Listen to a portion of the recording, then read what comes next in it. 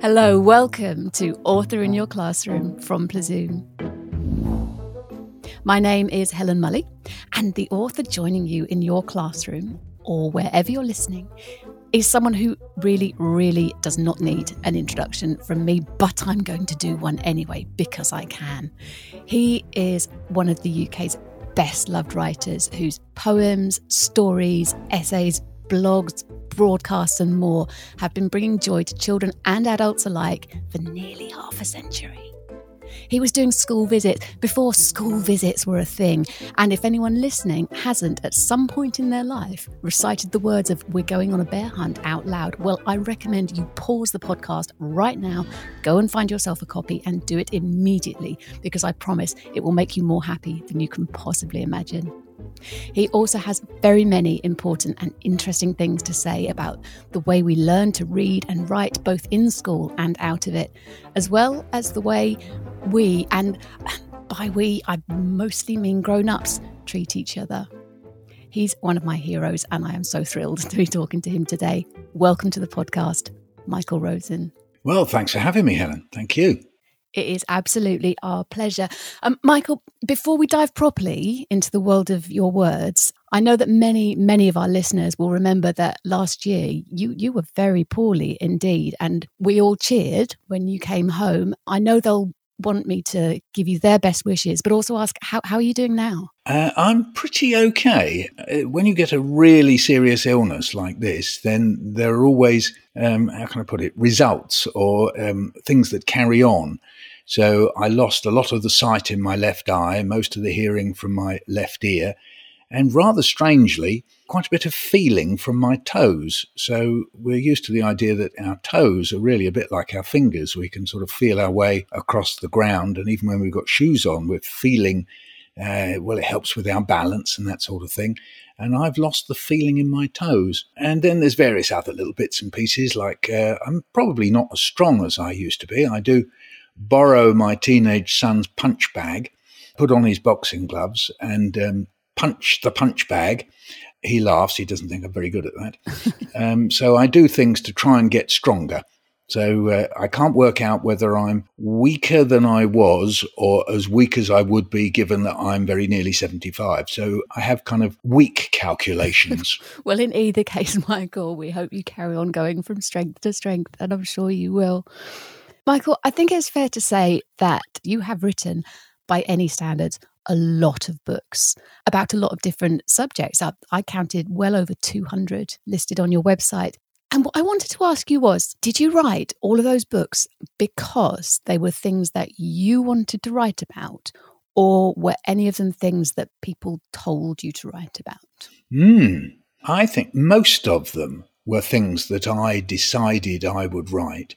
But after you've written a good few books, what happens is people who make books, publishers, they do sometimes say, hey, have you ever thought of writing this? Or there might be something like an exhibition in a museum or a place like a museum, and they maybe want a book to come out that goes with that. So, for example, in London, we have a place called the Wellcome Trust, and they've got a big exhibition space, and they were doing an exhibition about play, how we have created this thing called play, we human beings, that is.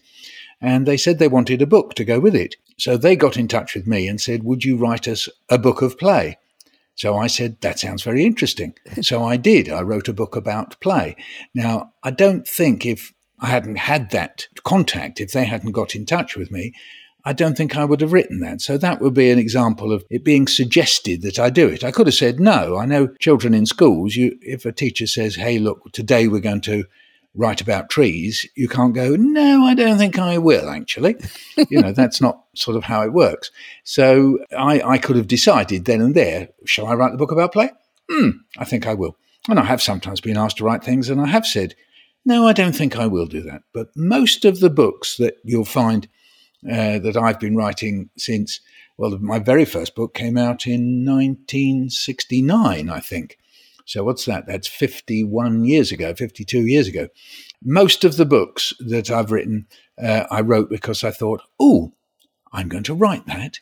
Yes, What a good idea. You have to say it, what a good idea. It does sound a bit sort of, boastful, but you have to kind of gee yourself up a little bit like a jockey on a horse. And you have to say, come on, Michael, let's do that.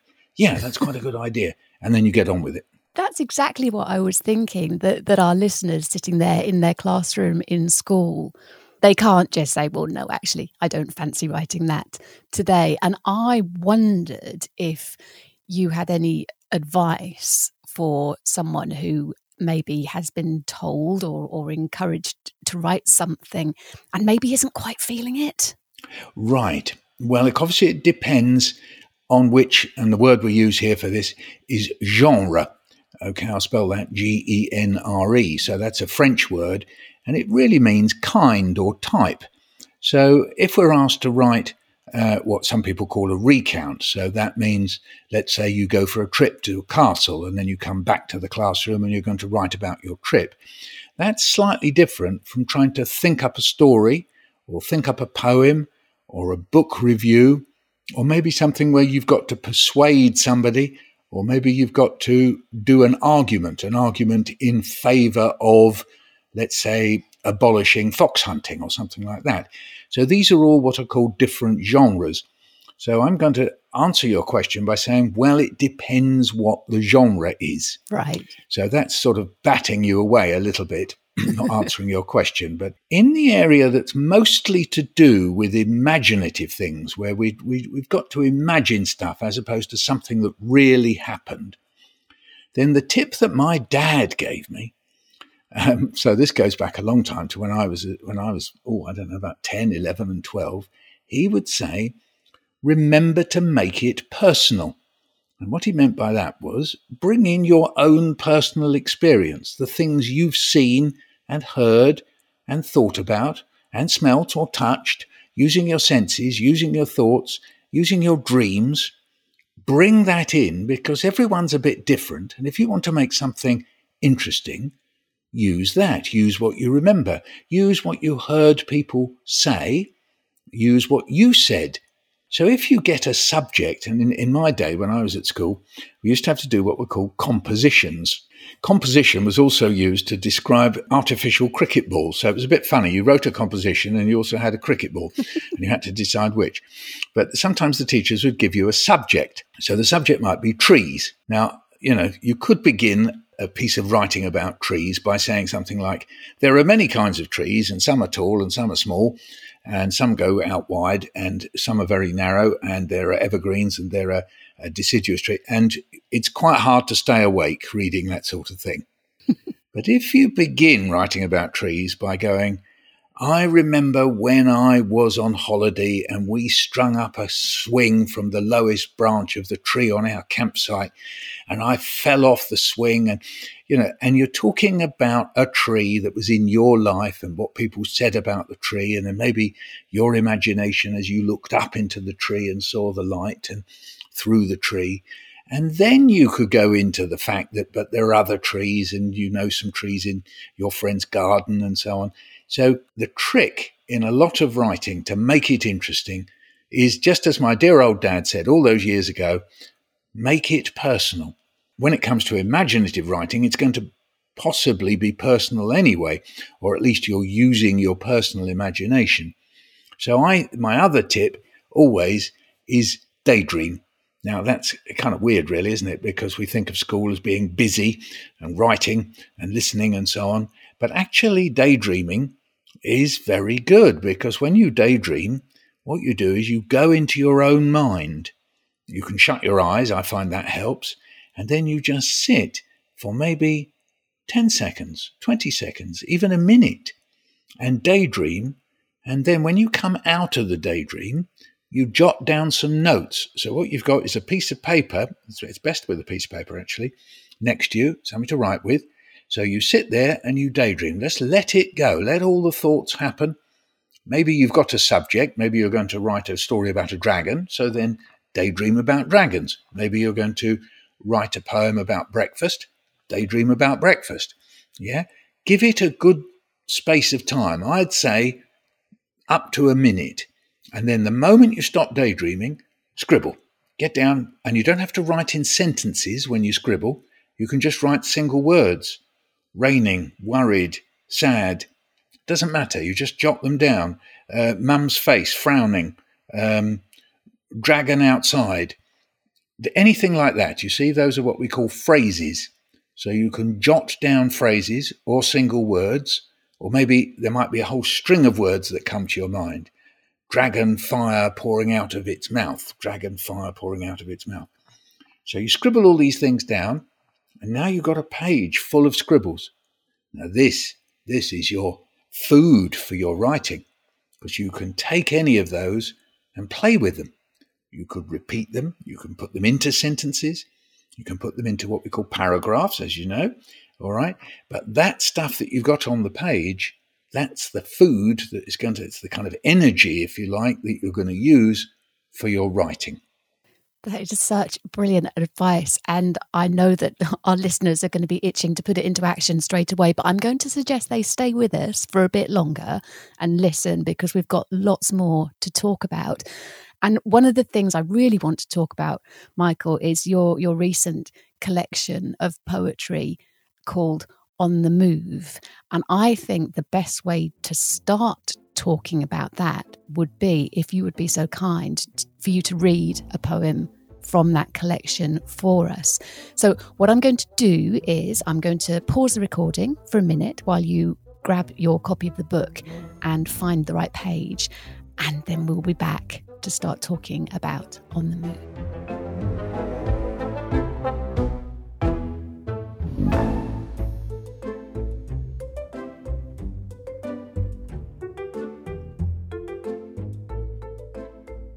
Welcome back to Author in Your Classroom from Plazoom with our very special guest for this episode, Michael Rosen.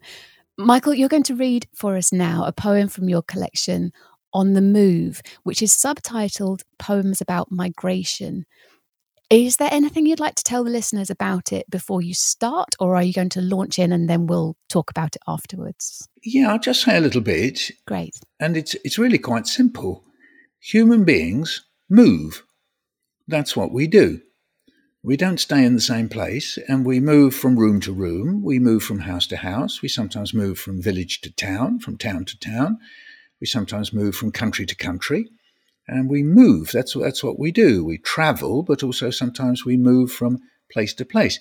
If you look into your own family, you will, I promise, almost certainly, it's with very few exceptions, you will find people who've travelled from country to country across the sea, different places of Britain, different parts of Europe, different parts of the world, as I say.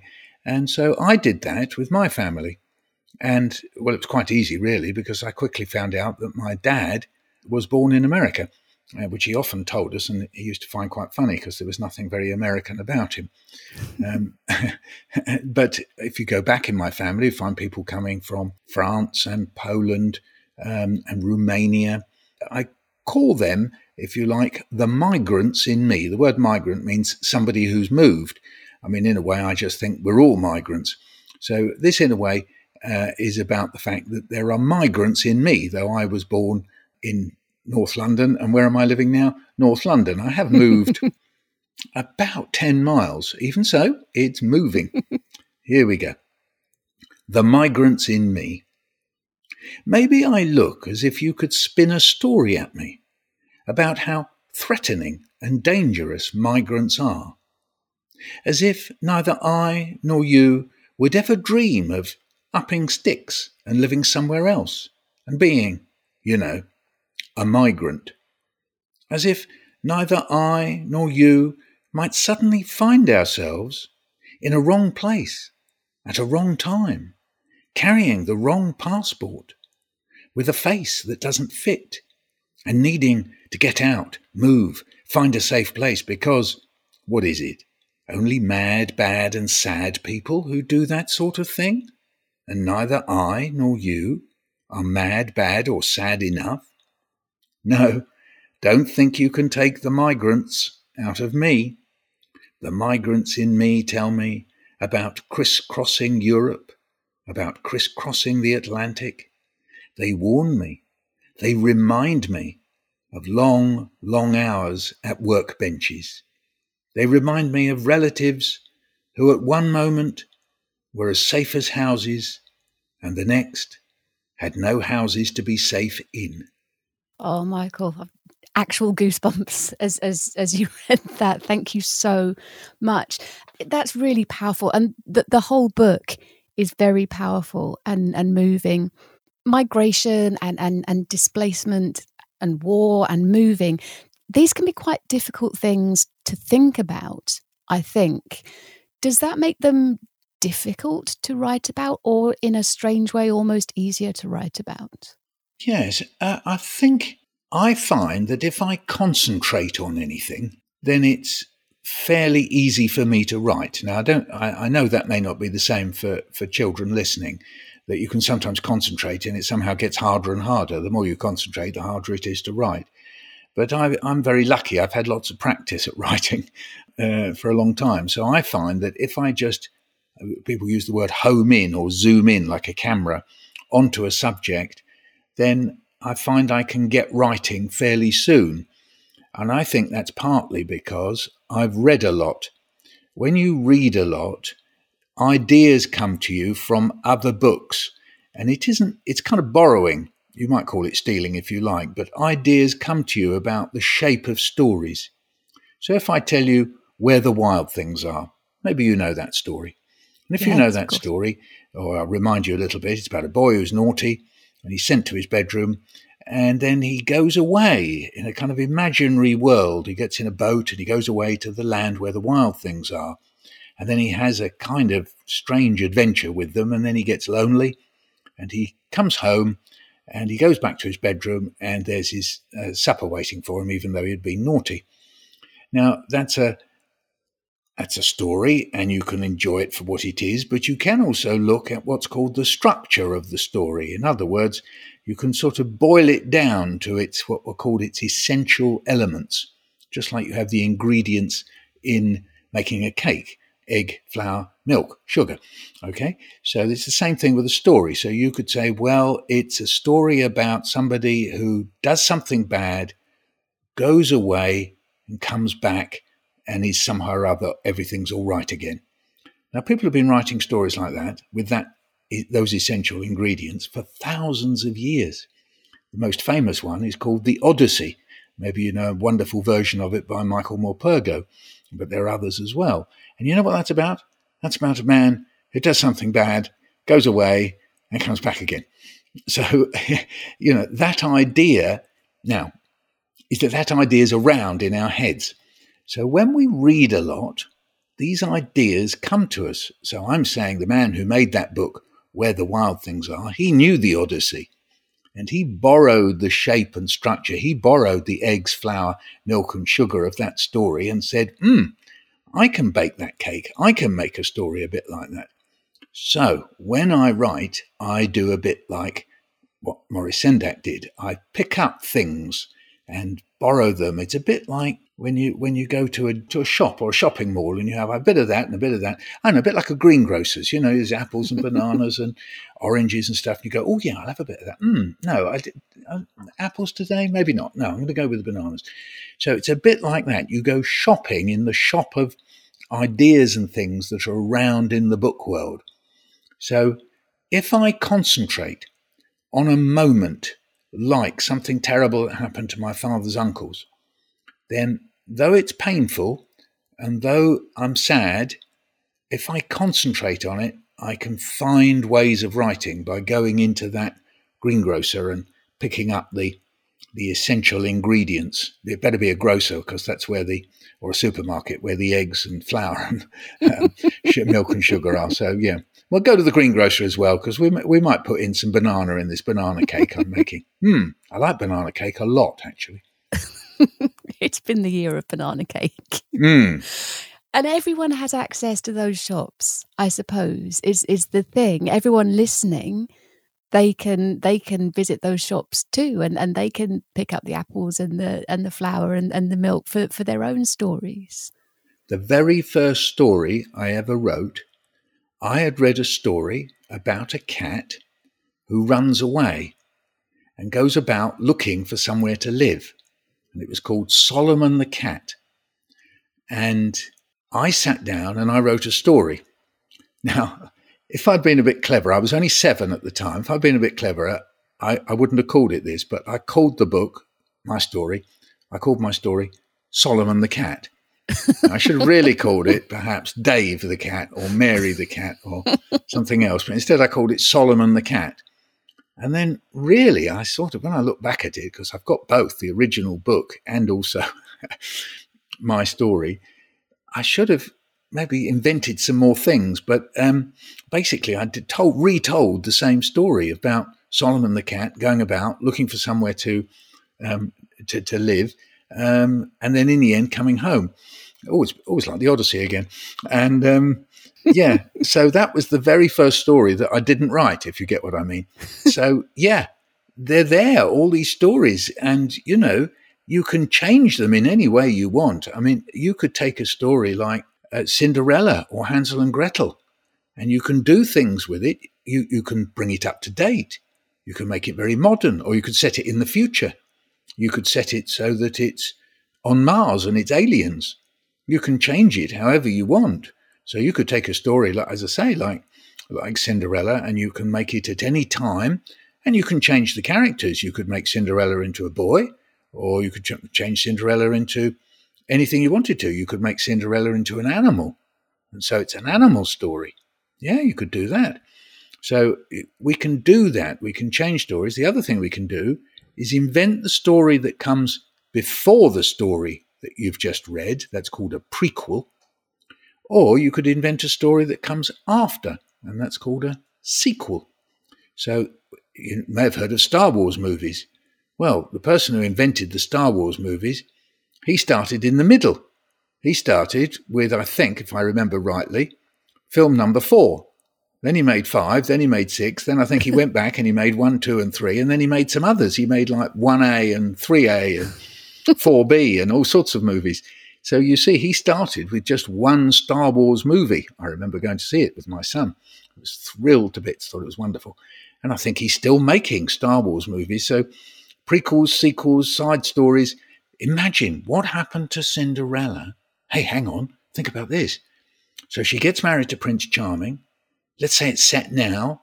She gets married to Prince Charming. I don't know what happens to the 2 sisters. You could work that out. And then maybe Cinderella and Prince Charming have children. What happens next? Do they get on all right? What are the children like? Do they say, Mum, what was it like when you were a girl? You see, that would be a sequel. Famously, Shakespeare wrote a play called The Tempest. And The Tempest, they're on an island. And there's 2 people living there, and there's this magician called Prospero and his daughter, Miranda. And he has to say at the beginning of the play, he has to say how he got there. So there's a little bit where you've got the prequel in the play of The Tempest. But what you could think about with The Tempest, if ever you read the story, and it's a great story to read. There's a wonderful version of it, I think, by Geraldine McCaughrean that you could read, but there's some others. So you could read the story of The Tempest and then come up with the sequel. Because, I'm going to, spoiler alert, what happens at the end is Prospero and his daughter and some other people, they leave the island, leaving the 2 original people living there. They're called Caliban and Ariel. Great idea for a sequel. What do they do? How do they get on? What do they do? Maybe they want to go and follow where Prospero... Anyway, I'm running away with it. You see, so you can do that with stories and books that are already there. Oh, I hope this is giving our listeners so many ideas and getting them so excited about going off and creating their own stories and poems and prequels and sequels. I would just like to take a moment to remind the parents and the teachers listening that we do produce a special free resources pack to go with every episode of Author in Your Classroom, so children can take the advice that they hear and put it into action in their own stories and writing. You can download the packs from Plazoom.com and the details are in the episode notes. Michael, we're nearly out of time, alas, but I do have a couple more questions for you, if that's okay. So I'm going to pause the recording once again so that everyone can make a note of that web address, Plazoom.com, and then we'll come back and talk some more.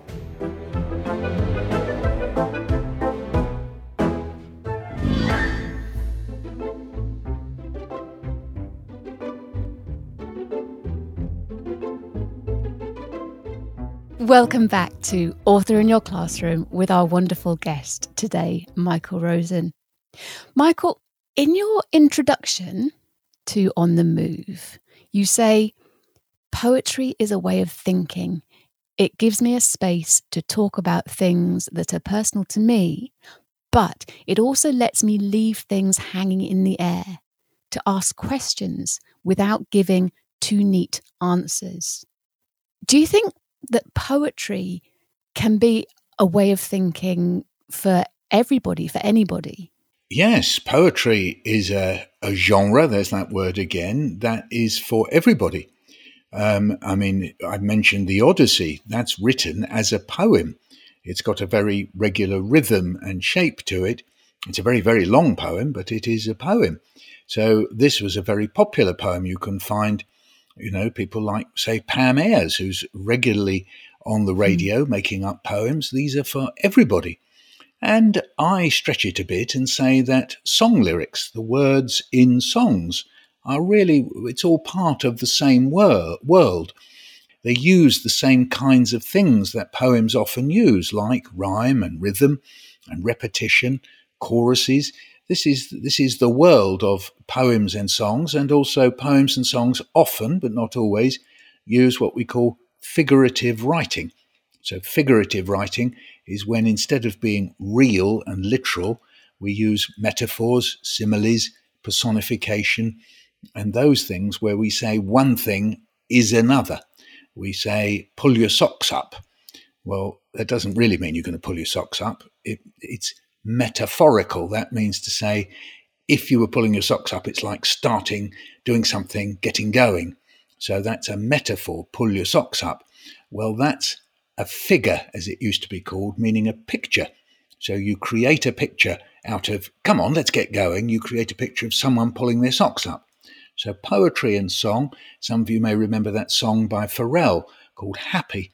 And what did he say? Happy as a house without a roof, did he say? Yeah. What does that mean? So. A house without a roof? Well, that's a kind of metaphor, you see. He's saying being happy is like a house that maybe if you stood at the top of it, you could see out over, over the town or something like that. Or it may be that the house has got rid of the roof because it's fed up with having a roof on. It's up to you to work it out. Now, when I say that, it's up to you to work it out, that's what I mean about poems leaving spaces for readers to figure it out. I mean, you might want to spend a little bit of time. You can go on the internet, find the words for Pharrell's song Happy, and just talk about the metaphors that he creates, and you'll find that you won't agree. Everybody in the class will find different reasons why he said this and said that and said happy is this. And the great thing is, there isn't a right answer. Is there a right answer to why Pharrell wrote happy is like a house, happy as a house without a roof? No, there's lots of answers. I came up with 2. You might come up with all sorts of other ones.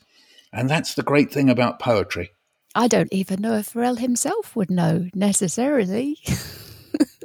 Exactly. Michael, I do think that a lot of children and young people, and actually a good number of grown-ups too, tend to think of this genre, as you called it, of poetry as a very special and hard to understand sort of writing that you have to work at, you have to translate it and code it and identify exactly what each bit means, rather than the kind of writing that you just curl up with and enjoy, like you might a good story. Do you think poetry is different from other kinds of writing? I do think poetry is different from other kinds of writing. Apart from anything else, there's hundreds of different kinds of poem. You only have to open what we call an anthology, a book of many different kinds of poems written by different people, to very quickly see that, across the world or across time or even just across the country, people write in very different ways. So, there's a poem like a little rhyme that I knew as a child, Inky Pinky Ponky, the farmer bought a donkey. The donkey died, the farmer cried, Inky Pinky Ponky. Now, there's a little rhyme. There's nothing like, say, that poem I read, The Migrants in Me, but we call them both poetry. Yeah. And that little rhyme, on the one hand, it's very simple. And maybe The Migrants in Me sounds a little bit hard. But actually, if you explore that Inky Pinky poem, you suddenly start finding out some quite strange things. I mean, normally when we say something died, somebody or an animal died, that's sad, but somehow or other that poem sounds funny. So is it a sort of bittersweet poem, a bit like you get sweet and sour chicken at the Chinese restaurant? Is it sort of a mixture of flavours in there? So something as simple and as a bit giggly like that, and yet at the same time it's a bit mysterious. And if you look at nursery rhymes, they often are a bit like that. Humpty Dumpty sat on the wall, Humpty Dumpty had a great fall. All the king's horses and all the king's men couldn't put Humpty together again. Why couldn't they put him together again? Why did he fall off the wall? Who are the king's horses and king's men? Who are they? And you suddenly, the moment you ask questions, it all starts getting intriguing. Why did he fall off the wall, or did someone push him? And so on. So those are they're supposed to be simple. And then you have other poems that are quite hard. I think the thing I warn against is ever thinking that a poem is like an egg box. And in an egg box, you've got 6 or 12 eggs and you take them out and that's it. It's empty. And that some people, the way they treat poems is as if it's an egg box and you just take out the meaning. You take out the egg and that's it. But even with an egg box, you can't do much with an egg until you cook it. So it's a bit like that with a poem, that you take stuff out of it and then you do stuff with it in your mind. So you can do all sorts of things with poems. I've said one of the nicest things is to ask questions. You might not even answer them. And another game that I play is called Secret Strings. All poems have secret strings in them. So if you put the poem down on a piece of paper and you can find one bit of the poem will link to another bit of a poem with a secret string. So you can be a poem detective. So if I say, down behind the dustbin, I met a dog called Jim. He didn't know me. I didn't know him. Well, immediately there's one secret string there, and that's Jim and him. That's the obvious one. That's the rhyming. There's another one, down behind the dustbin. Duh.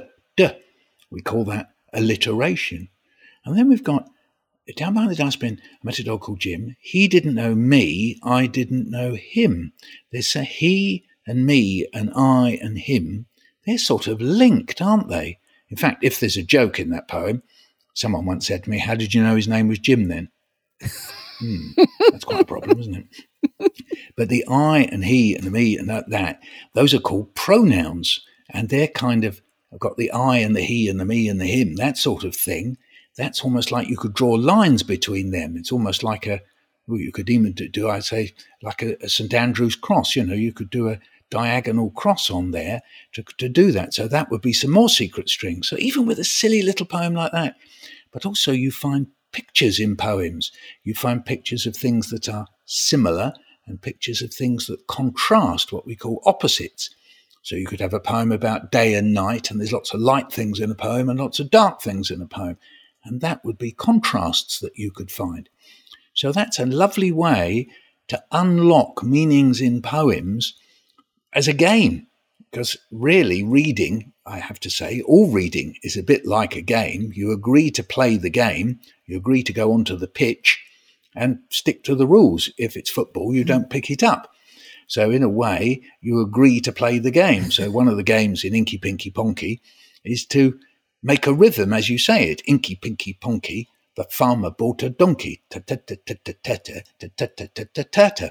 And as you know from rap music, again, they have rhythms, don't they? Ch-ch-pum, ch-ch-pum, ch-ch-pum, and things like that. So that's agreeing to play the game.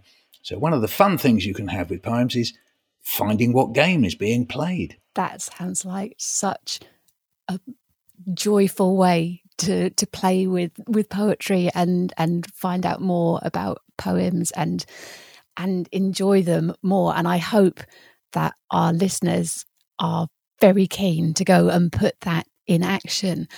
I'm afraid we're coming to the end of our time, Michael. There's so much more that I was going to ask you about and that I wanted to talk to you about, and maybe we might even be able to have you back another time and we can carry on talking. But for now, I'm going to say thank you, Michael, so much for joining us on the podcast today. Well, thanks for having me, Helen, and I'd love to come back. It's an absolute pleasure. And to all the teachers and parents and children listening, I do hope that you'll seek out On the Move and share the poems in it. I would also hugely recommend reading Michael's memoir, The Missing, too, which is the true story of what happened to his family during World War II. Oh, and if you haven't already bookmarked Michael's YouTube channel, you absolutely must, because there are over 200 fantastic videos there of Michael performing his own poems, and they will keep you captivated and delighted for hours. You'll find the link on his website, michaelrosen.co.uk. And we'll be back soon with another author in your classroom. See you then.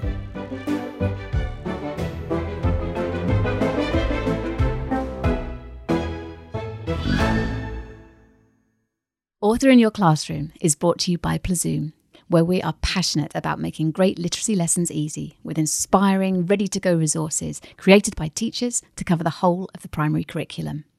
So, whether you're a teacher desperate for SATs revision that pupils will actually enjoy, a parent just as baffled by fronted adverbials as your child, or anyone looking for fun ways to keep children reading and writing during the summer holidays, we've got hundreds of brilliant ideas to explore.